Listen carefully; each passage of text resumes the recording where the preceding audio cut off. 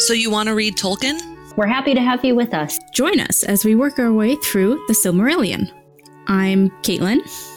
I'm Rachel. And I'm Emily. Let's dig into this week's reading. For Middle-earth. If I tried to pronounce every letter in this name, my tongue would fall out of my mouth. I mean, I am on my second giant glass of Prosecco right now. So... Sally-ho! That's what Into the West means. Let's go home. We're unqualified, but we have ideas. Yes, here we are, yay! With the ending of the Quenta Silmarillion. Not the book. We made it! Yeah, that's confusing, because it's the end of the Silmarillion, but not the end of the book, the Silmarillion. Yes. Like... We've got... Why do they have to do that to us? Well, we had 2 short stories at the beginning. So now we have... Our prologue, if you will. 2 short stories at the end. They're long stories. Yeah, long Right. short stories. But they're not novels. Fair enough. They might as well be novellas, though. I'd like to let everybody out there know that in the notes here, we have, holy frickety frack, guys, we made it. That was my contribution. It was a good contribution. That was it. That's as far as I got on the notes at work. She started the page and then left the rest of the work to us. I mean, to be fair, I didn't have my book with me, and I feel like using an e-copy, and I was also working. It's fine. So we're on chapter 24 of The Voyage of Eärendil and the War of Wrath, which is a pretty epic title, honestly. Yep. We've got a lot of stuff that happens in this chapter, so shall we get into it? We shall get into it. And I believe Emmy is taking characters this week. I am. So our dramatist persona. Here we've got Eärendil, if you couldn't have guessed from the chapter title. He is the main character of this story. He's the son of Idril and Tuor, who we talked about a lot last week. And at the start of this chapter, he's ruling Sirion with his wife Elwing. Elwing is the daughter of Dior and currently holds a Silmaril at the start of this chapter, but you may remember her as being descended from Beren and Luthien, who are still our favorites. And then we have their 2 children, their 2 sons, Elrond, who you probably recognize as a name, and then their less famous son, Elros. They get a lot of stuff done towards the end of this chapter. We have Círdan, the shipwright, who helps Eärendil build his ship, the Vingalot. The Vingalot is what sails all across Middle-earth and the sea and is trying to find Valinor so that Eärendil can ask for their help. Círdan rules the island of Belar, or the Isle of Belar. I can't remember which one of those is correct. We have some villains in this chapter. We have Morgoth, who is our big, bad, terrible villain, right? He's been following us this entire time. And then we have the Sons of Feanor, who in this chapter are called the Feanorians. They're still awful. They send a lot of friendly letters to Elwing in this chapter, or we're told that they're relatively friendly and sincere letters. But they also always include their stern reprimands. And then they get tired of waiting for their Silmarils to get returned. And we have the 3rd kinslaying in this chapter, and only Maedhros and Maglor survive. Those are names you probably recognize from previously, too. As for the Valar, a lot of them appear in this chapter. We have Ulmo, who is our Valar of the Sea. He's back. He's turning people into birds, which doesn't seem very sea-like, but at least he's useful. And then we have Manwë, who's the king of the Valar, who was mentioned previously that he was going to make some very serious decisions, and now finally in this chapter, those decisions get made. And his herald, Eönwë, I'm not pronouncing that right, but it's fine. Eönwë also helps move some things along in this chapter. I think Eönwë is correct. Yeah? Yeah. Yep. I feel like there must be an umlaut in there that I am failing to pronounce, but I'll take it. I'll take the win. The King of the Eagles, right, shows up. He's Thorondor. What a great name. And then we have big groups of elves, men, other beings, right? The Balrogs, who are our demons, they show up in this battle. We have the Valar, who were the first beings in Aeon and are essentially the gods here. Everybody's trying to find them so that they can get help back in Middle-earth. We have the Noldor, who are that group of elves that were ruled by Finwë, and they're Feanor's original people in the bulk of this book. We have the Vanyar, who were the High Elves and the very first clan of elves, therefore also the smallest and most exclusive clan. They are in Valinor primarily. They did cross the sea a little bit, but it's not important for this chapter. We have the Teleri, who were led by Elwë and Olwë. They were the elves with ships. They liked to live by the sea because they were in awe of its power, and Ulmo and all of those things. And then the Edain, who are the group of men that are most important in this chapter. And these are specifically the men who came from Hildorian, and not the other men who made their way into Middle-earth, such as the Easterlings. And I think those are all of it. Those are all of the people that show up. Fabulous. Yay, I did it! Party time. Right, you get Rachel. You get the Ooh, the very important short sum up. short. Rachel will summarize our short summary. All right. So basically, in this chapter, Erendil, who has a Silmaril, ends up sailing to Valinor, and he convinces the Valar to finally help them defeat Morgoth. Morgoth is then, in fact, defeated, and all of the Silmarils are put beyond the reach of man or elf. And thus concludes the Quenta Silmarillion. Woo! All right. Now let's do that in like It took a long time, 20 but they did it. 20,000 times longer. Yeah. Let's spread it out over 3 pages here. So Listen, a lot happened. It was great. yeah, it was good.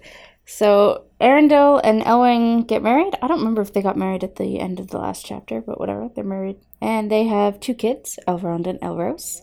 They were sort of mentioned at the end of the last one and at the beginning of this. So Yeah. you're good. You know how the chapters like to overlap. And despite his happy family life, Arendelle is restless and goes sailing a lot in the ship that Círdan helps him build, which is Vingalot, which I've spelled differently and incorrectly many times throughout these notes, so that's fun. You know, he liked to sail around and discover new things, but he also wanted to discover what happened to Tuor and Idril, his parents, who, the last anyone ever saw of them, they took a journey westward, and nobody ever saw or heard from them again. He spent a long voyage out looking for his parents, and also trying to reach Valinor. Eventually, when he decided that he missed his wife and his family, and he sort of turns for home quickly as his dreams, he had like a feeling of doom from his dreams and something bad was going to happen. Doom. Yeah, I knew you'd like that. So he sped for home. Meanwhile, elsewhere, Maedhros learns that Elwing is still alive and has the Silmaril from Doriath. Feeling bad about, you know, how he killed a whole bunch of people in Doriath, he tries to ignore this, but eventually the oath doesn't let him.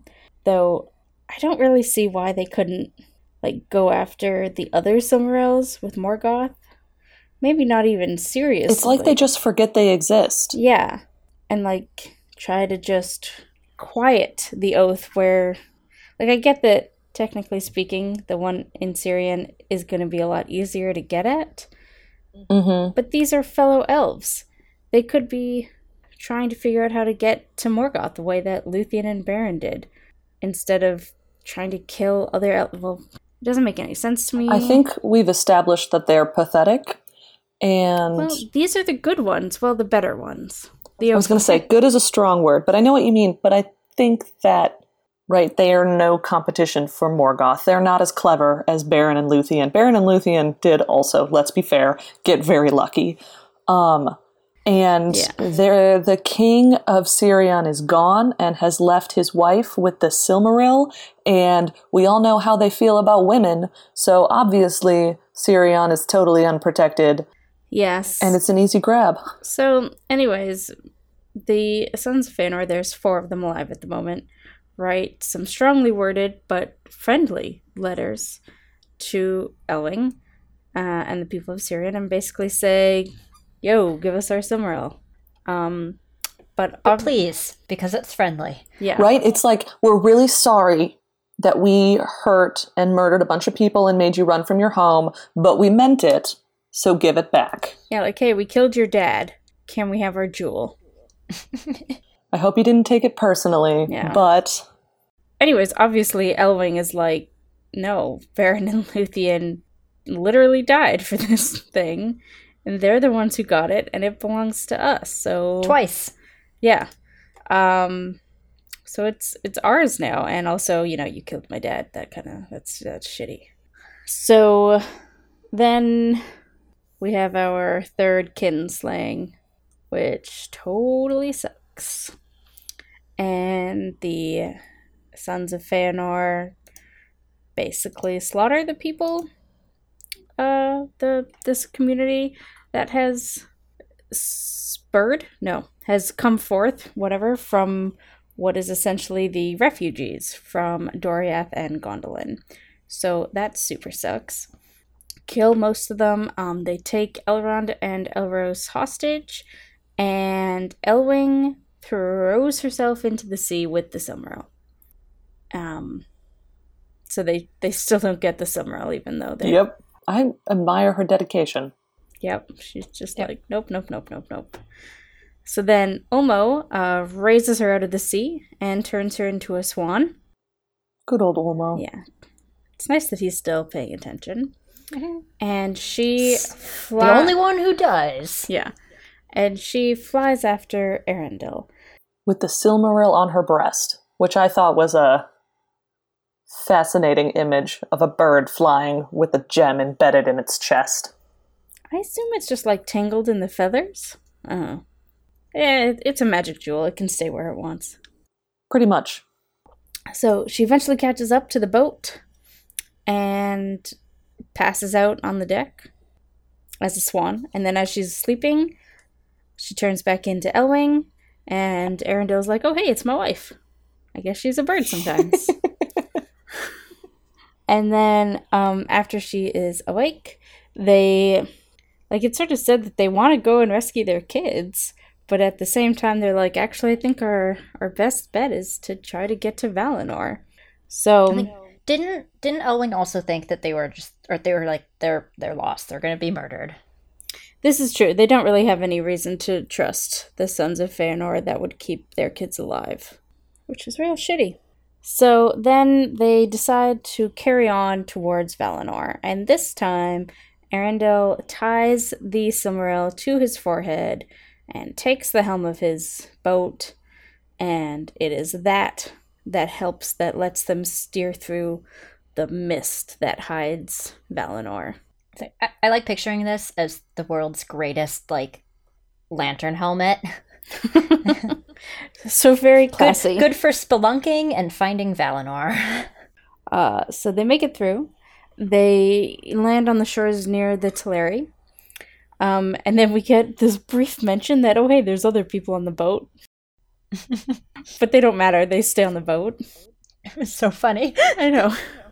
And Arendelle jumps off and is like, you guys stay just in case there's punishment for us mortals being here on the Undying Lands.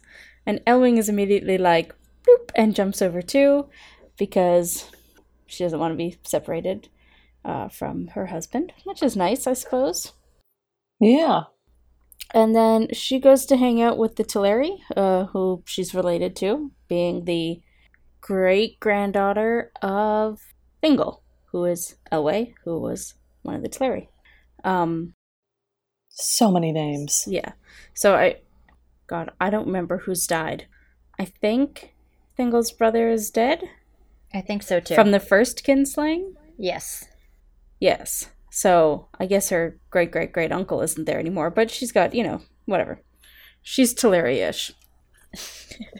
So she goes to hang out with them, and Arendelle goes up.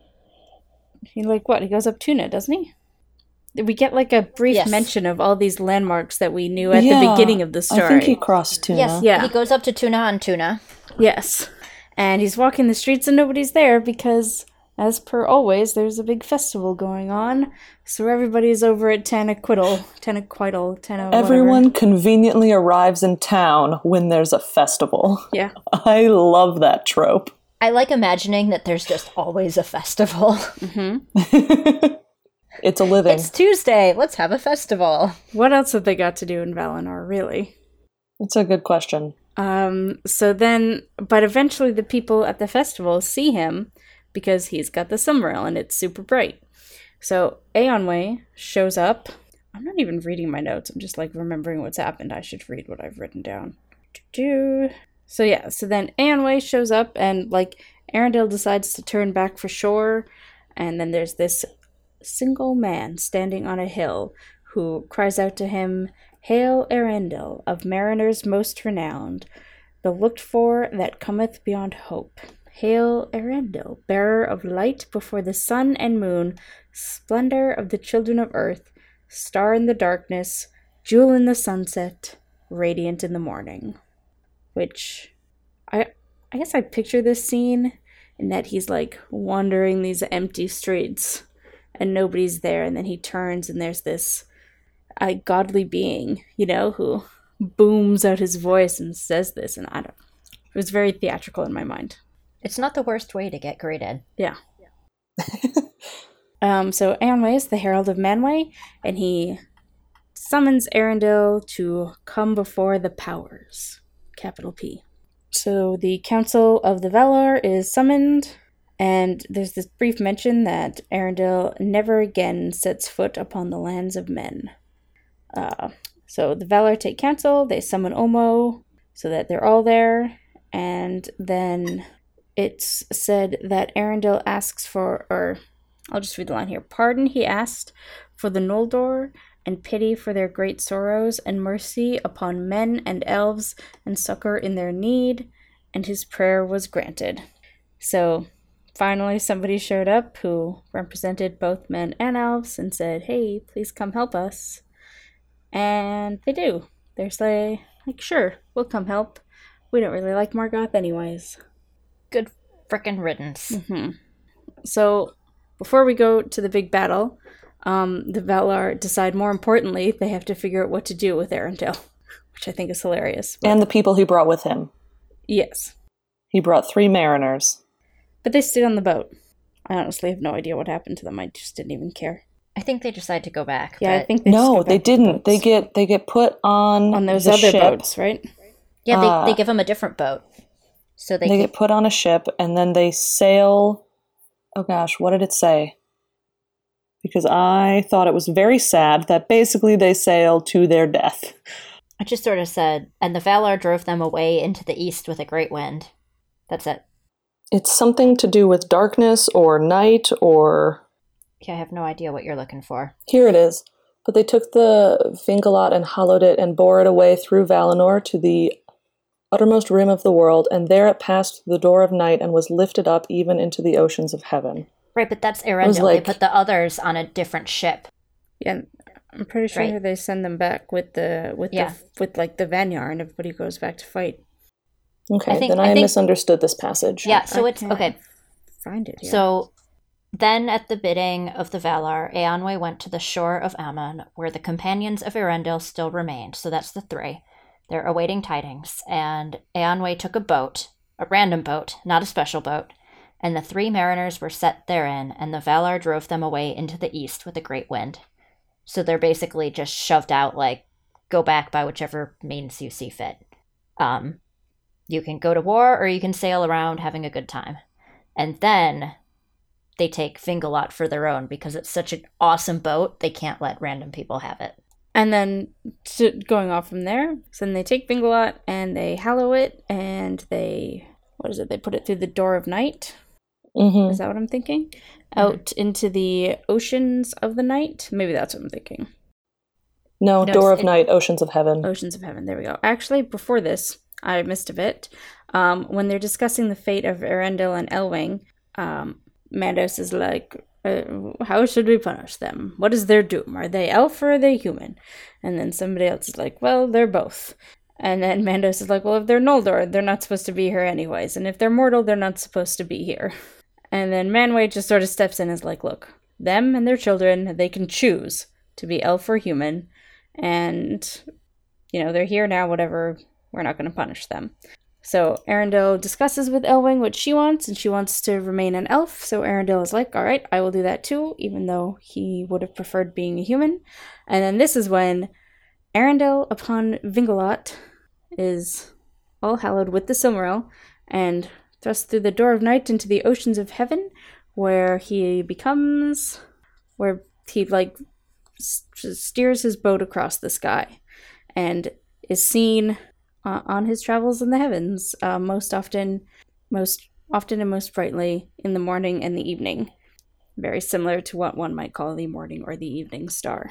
And even though he chose to be an elf so that they could be together, his wife didn't go with him, because that would make too much sense. And also, she couldn't survive outer space. So she stays behind. Am I wrong? No, you're that's right. literally what that's it. what happens, yeah. So it also does say that she just likes land better. I mean, I probably would too. Yeah. And she does turn into a bird occasionally and fly up to visit him, I think. Yeah, so they built her a tower on the shores where she communes with birds and learns their language, as she was one for a time. And then she does once again learn how to transform into a swan, I believe. And so sometimes when Vingalot comes down nearer to Arda, she flies up to meet Arendelle and they spend time together. And I mean, they're not getting any younger, or any older. That makes so much more sense. So they've got time together. Meanwhile, back in Middle-earth, Maedhros and Maglor see this new star in the sky and are sure that it is a Silmaril and are glad that it's beyond their reach and the glory can be seen by many, yet it is beyond evil. So that turns out well for them, I suppose. And then all of Valinor is unleashed, pretty much. The Teleri decide not to take part in the battle due to, all the bad blood with them. But I feel like this was like the most reasonable thing anyone did.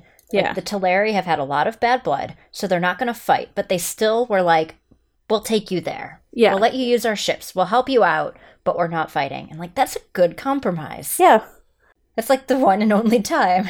Yeah, I know. It's like hundreds of years later, some elves were like, maybe we could learn about this compromise thing. The Vanir elves and the Valar themselves, and presumably the lesser Vanyar. Valar. Shit. The Maiar. There we go. Yes. The Maiar. They are all book it over to Middle-earth. Also, the Noldor that had not left. Yes. And they're still led by Finarfin. Finarfin, yes. The Noldor who did not leave. They all go, and they slaughter orcs and balrogs and take over. And, they say that the battle is so big that Enfauglin could not contain it. That huge field of nothingness. So it spilled out and everything is destroyed and big battle. And then near the end, when Morgoth is very afraid, he does not come out. He still stays locked up in the bottom of Angband. He sends out a whole bunch of dragons, and at first the Valar are like, oh shit, what the fuck is this? But then in the most epic of all epicnesses, Vingalot comes, flying down from the sky with all the birds of heaven and fights the dragons, and the Valar regroup, and it's a whole big thing. It's really good. I like the idea of a flying ship in this battle, killing dragons. Yep. I have to be honest, part of me imagines it as if that scene from Stardust where they're flying the ship is made of stars. But with dragons and giant eagles and other birds. Yep. And dragons. And all dragons. of it. Yep. Good stuff. Yeah, so eventually the Valar invade Angband and get to Morgoth, and though he sort of begs for mercy. They cut off his feet and turn his crown into a collar and take the Silmarils and chain him up, and they win. And Eonwë takes the Silmarils and guards them. So all the slaves were released, but Sirion, the north part of this part, sort of the part north of Beleriand, is all destroyed from the battle and unlivable, and people just kind of got to get out of there. And then after all that comes down, Eonwë is basically like, everybody, back on the boats, let's go home. And Maedhros and Maegor are kind of like, so we're going to need those Silmarils. Which I thought was kind of fair, personally. And I thought Eonwë was a bit of a shit in this section. Because he basically says that the right to the work of their father, which the sons of Feanor formerly possessed, had now perished because of their many and merciless deeds, being blinded by their oath, and most of all because of their slaying of Dior and the assault upon the havens. The light of the Silmarils should go now into the west, whence it came in the beginning, and to Valinor must Maedhros and Maegor return, and there abide the judgment of the Valar, etc., etc. Now, I would be okay with a lot of this, except, I guess just because of the history of what's been happening, it just sounds like Eonwë wants to keep the Silmarils, or the Valar want to keep them. You know, it doesn't sound like they're actually interested in any sort of justice here. It's just like, nope, they're ours now. Well, they wouldn't let Eärendil into Valinor until suddenly his ship had a Silmaril on it, which I thought was interesting. I don't know if I personally interpreted it that way, but that is an interesting way to interpret it.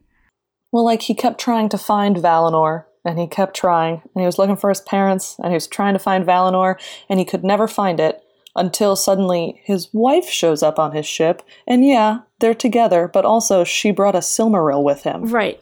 And there's like possibly the Silmarils have powers that no one understands, and the Silmaril broke through the ward that was protecting Valinor, but also maybe they just wanted a Silmaril. Yeah, I'd always thought of it as that first way, that the Silmaril had powers and it broke through. But knowing what we know about how everybody's kind of shits where the Silmarils are concerned. And the Valar are not excused from that. We have seen them to be shitty where those Silmarils are concerned. So I thought Ulmo was going to do something when Elwing and the Silmaril fell into the sea. I should have had more faith because he's the only one that I truly love at this point. He's the only guy I actually like, but I did have a moment of, what's he going to do? He's going to take it. Yeah, see, my big thing was he just, did not. Not saying the Valar were, hoarding the Silmarils, but just like, you don't deserve it because you guys have been assholes just hiding away this whole time. Again, just sitting in silence. Maybe Maedhros and Maegor didn't make the best life decisions, but you don't get to come in here now and destroy Morgoth in one fell swoop and then go, hey guys, we got all the winnings. Yeah, exactly. Sorry, we could have done this the entire time. Exactly. And not only are we keeping these, but you're coming with us to face judgment. Right, not like, you can come back and we'll forgive everything and you can live peacefully with the Silmarils here with us. No, face judgment. And I'm not saying that Maedhros and Maegor deserve to be forgiven or necessarily deserve to live a happy life after this, but this, it's just shitty. It's just shitty. Yeah. And you'd think they could predict how this was going to go. Yeah. Right. So then Maegor is like, maybe we should give up our oath. And Maedhros is all, we made that oath to, in the name of Iluvatar, and only he can release it from us. And obviously Iluvatar is not talking to them. So they disguise themselves and sneak into Eonwë's camp, kill a couple people, and steal the Silmarils. And now obviously, well, not obviously, I suppose when they hold them now, it burns them. So they no longer have any right to them, as it is shown. But I still don't think that means that the Valar do. But whatever, it's fine.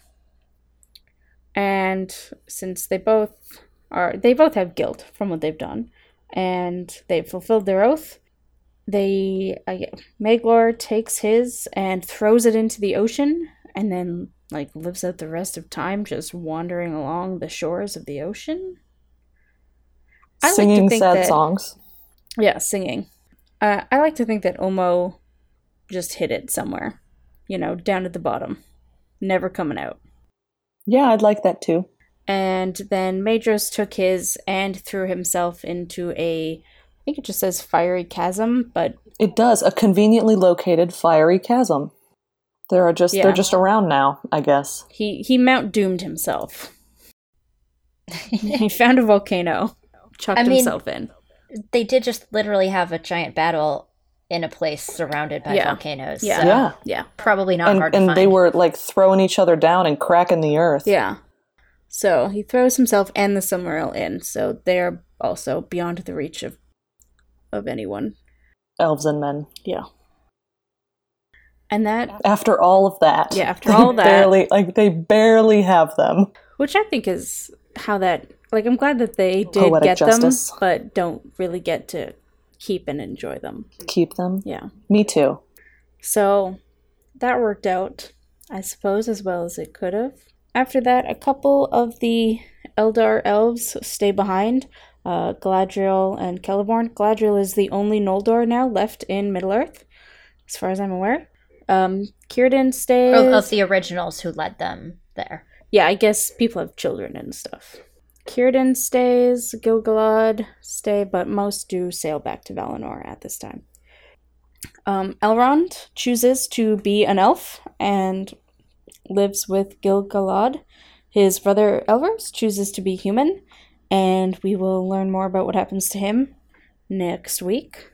But basically, being a human who is descended from Eldar and Maiar, he becomes a great king, and descended from him are great kings. Spoiler alert. And, well, he sort of takes charge of the Edain, which we'll find out. We'll get into it. Morgoth was also thrust through the Door of Night, but into the Timeless Void, wherein a guard is set forever upon those walls, so he is cast out into the void forever. Oh, and then I was going to read the last paragraph here. Yet the lies that Melkor, the mighty and accursed, Morgoth Bauglir, the power of terror and of hate, sowed in the hearts of elves and men, are a seed that does not die and cannot be destroyed, and ever and anon it sprouts anew and will bear dark fruit, even unto the latest days. So Morgoth is gone, but evil still exists. And then here ends the Silmarillion. If it is past from the high and the beautiful to darkness and ruin, that was of old the fate of Arda marred, and if any change shall come and the marring be amended, Manwë and Varda may know, but have not revealed it, and it is not declared in the doom of Mandos. And that's the end. Except not really, because we got 2 more chapters, but it is. Yeah. See, that's very Old Testament stuff. Mm-hmm. It is. One you have the, serpent in the garden, sin is in the world now, whatever. And then 2, it's just, nope, we don't have, Jesus coming to die for our sins and save everyone. It's just the wrath and misery. We get Aragorn, though, so... Basically the same thing. I think this wins. Blasphemy. To be fair, in that story, I think Frodo is more of the Jesus figure. Mm-hmm. Shh. But... You're not wrong. You're not, but... Nah.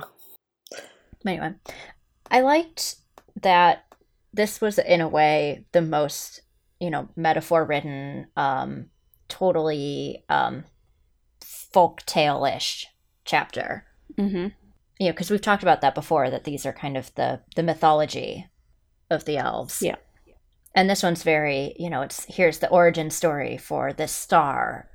And then here at the end, what happened to the Silmarils. And I love that it's noted that one ends up in fire, one ends up in water, and one ends up in the sky. Yeah. Or one beneath the earth, one in the ocean, and one in the sky. Yeah. Yeah. So yeah, it's all very metaphorical and lovely. And has that awesome myth to it. Mm-hmm. I really like this chapter. I did Whenever too. they're, I don't know, I like the big battle, and because I just picture it very epically large, Mm-hmm. with dragons and birds and holy ships in the sky and the Silmaril from the heavens coming down. Turning into a swan. So good. Lots of symbolism everywhere. Mm-hmm. And of course, the whole battle is a whopping 5 paragraphs. Of course. I mean, that's more than some of the battles in this have gotten, I feel. You're not No, wrong. it's true. We have our one sentence civil war at the very beginning, but I do feel like Tolkien finds those to be the least interesting parts of his story. So, at least in this chapter, we got a short battle description, but he gave it a good sense of build-up, which in some of his other chapters never happened. Mm-hmm. And I'm glad that Morgoth wasn't just killed or something mundane. It was like, no, the gods took him and exiled him into the void. Yep. I feel like we should also point out there were a few of the I'm going up to your notes. The Edain that were left fought with the hosts of the Valar and kind of Yes. avenged some of their fallen ones, but the vast majority of men fought with Morgoth, and the elves remember it. So one of the things, though, that I like about the Silmarillion is that if you just read or watch The Hobbit and The Lord of the Rings, the elves in those ones always, like, everyone sees them as sort of these higher beings, and they treat everyone else as if they are these higher beings. When the Silmarillion shows that they are just as crappy as everyone else. They make just as many bad decisions. They fuck things up just as bad as the humans do. You know, they betray people. And that's what I like about this, or it's one of the things that I like about the Silmarillion. It humanizes the elves a lot. So that maybe they have... just don't tell them that. Yep. Yeah. So maybe they have powers that the humans and the dwarves and the hobbits don't, but they don't have any moral superiority. Yeah. And that is one of my favorite things about the Totally Silmarillion. true. And the context that it puts on the rest of the stories. Mm-hmm. Yeah. I'm so excited to get to read the next books now, being like, this is what Elrond grew up around. This is everything Galadriel saw. Yeah. And yeah, it does put a completely different, like, look on Galadriel when you see her too. And it's like, oh shit, you've seen some shit. You've seen some Done stuff. shit. Yeah. See, she probably looks at Sauron and is like, small baby. Yeah. I feel like, yeah. My younger relative once banished you from your home. He slammed the door and In your face. We never heard that from was Sauron again. Morgoth, but yeah, Sauron just sort of vanishes along with his werewolves. Yeah. I mean, we do see him next chapter, but He's not important here. yeah. I think he just got grounded and stayed in Angband forever. His dad upset at him. Maybe that's like his whole motivation for the next books. He has to prove himself to Daddy. Yeah. Sauron and his daddy issues. The Lord of the Rings. Everybody's got daddy issues. That's the entire book. Yeah, because nobody's moms are important enough. Well, because Iluvatar didn't really make moms. Everybody was genderless until they came down to Eowyn. And even then, Yeah. the social structure of this book, guys. I was glad that Elwing survived, because I feel like in most of the stories, her position didn't survive. No. I It's totally expected her to die dramatically in his arms on the ship after making it there. Yeah. That is absolutely what I thought was going to happen. I've brought you the Silmaril. My uselessness is over. Or my usefulness. Sorry. Yeah. My uselessness. Usefulness is over. I saw it happening then, and then I saw it happening after he went to the stars. I thought there was going to be something where she went to visit him and she died. But anyway, she's alive. Someone survived this book with agency. I also thought something might happen to separate them when she stayed behind at the beginning. Like, even though she came onto Valinor, she stayed with the Teleri, and I was like, but no, everything turned out okay for once. And she threw And she herself got to off learn a to cliff fly with a again. Silmaril Yeah. to blow off her cousins. Like, the sun never sets on a badass. I actually kind of like this idea that they're like, yeah, we still love each other, but we don't need to live together. It's fine. I'll live here in my tower, doing what I love, and you can be in the sky, doing what you love. I mean, Yeah. that's relatable. Yeah, I love you, but I don't want to share a bed with you. exactly. Anything else? I don't think so. I didn't have a lot of questions this chapter. I just was really happy with it. I could mention that it is Maedros' Silmaril that I have heard some people argue for being... Oh shit, my mind just blanked. The Arkenstone. The Arkenstone. Because it gets thrown down a fiery chasm. Yeah, because it is underground. Could be. I disagree. Because I assume this is in Beleriand and nowhere near the Lonely Mountain. Right. You could make a case if it was in the Blue Mountains Yeah, that it was found, but, no. That's too much shifting. yeah. Especially considering what happens Also, next it's chapter. magic, guys. But as much as I could see that being the case, I think it's a better story if it's Yeah, if the Arkenstone is an independent magical object. yeah. Especially since we know the Silmaril burns people who aren't worthy of it. Yeah. And I don't think the Arkenstone ever did that. No. Anyway, R.I.P. everyone except for Maglor. Well, Yeah, but he gets to walk across the beach singing sad songs about his Silmaril forever. So, what kind of life is that? again, My dream life. I get to hang out on the beach for all eternity. Sandflies, with all your guilt. sunburns. Eh. And I don't think if this is like the beaches in Beleriand, it's not forever. Like, you've seen the maps about what ends up Yes. underwater. It's I not guess forever. I wonder, does it say? I guess we'll find out, but if he moves from the beach and picks a new beach to wander on. I don't know. A quick reminder also, the Earth is still flat. Oh, We have not gotten around Earth yet. that does make sense because Arendelle sails off the edge Yeah. and into space. So. And I do like, because him in the sky, like they mentioned him being the morning and the evening star, which in real world is the planet Venus. So it was always the wandering star, and that it didn't appear in the same place like other stars did. And they worked that into myth with it being on a ship that sails around. And I like Yep. that. I was thinking you were going to go for, means he's a creature of love. No, I was not going to do that. I was not going to do that at all. I caught on the Venus part, and but yes, it is a wonderful myth for this planet that doesn't behave like other stars. Yeah. So for next week, Yes. We're reading the Akelabeth. the downfall of Numenor. It's going to be a good time. It's very long. Well, it's basically the entire history of men between the... Okay, so here's another thing. I say we didn't talk about the thing. I was just going to say, I believe that this marks the ending of the First Age. Ah, And now with Numenor, we're into the Second Age?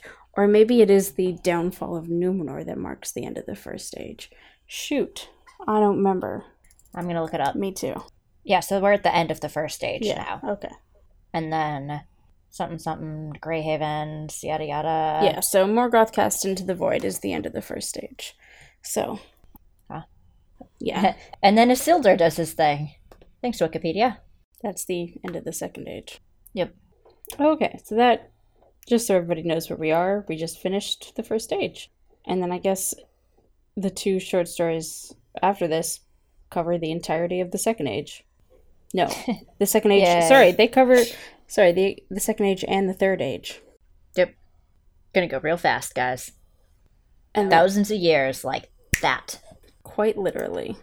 As I believe the First Age was the shortest. I could be wrong. Well, for a lot of it, we didn't really mark time. Yeah, this is true. All right, I think that's it.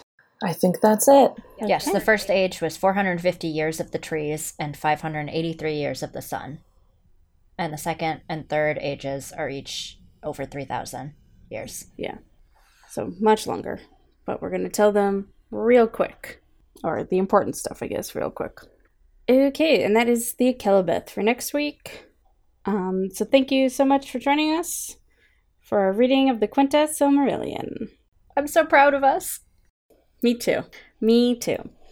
If you wish to comment on anything we've talked about, you can reach us on Twitter at toreadtolkien, or our email is wanttoreadtolkien@gmail.com. And if you want to leave us a review on iTunes, we always appreciate that. Or a rating on iTunes, we appreciate that also. But otherwise, I've been Caitlin. I've been Rachel. And I've been Emmy. And we'll see you all next week. Thanks.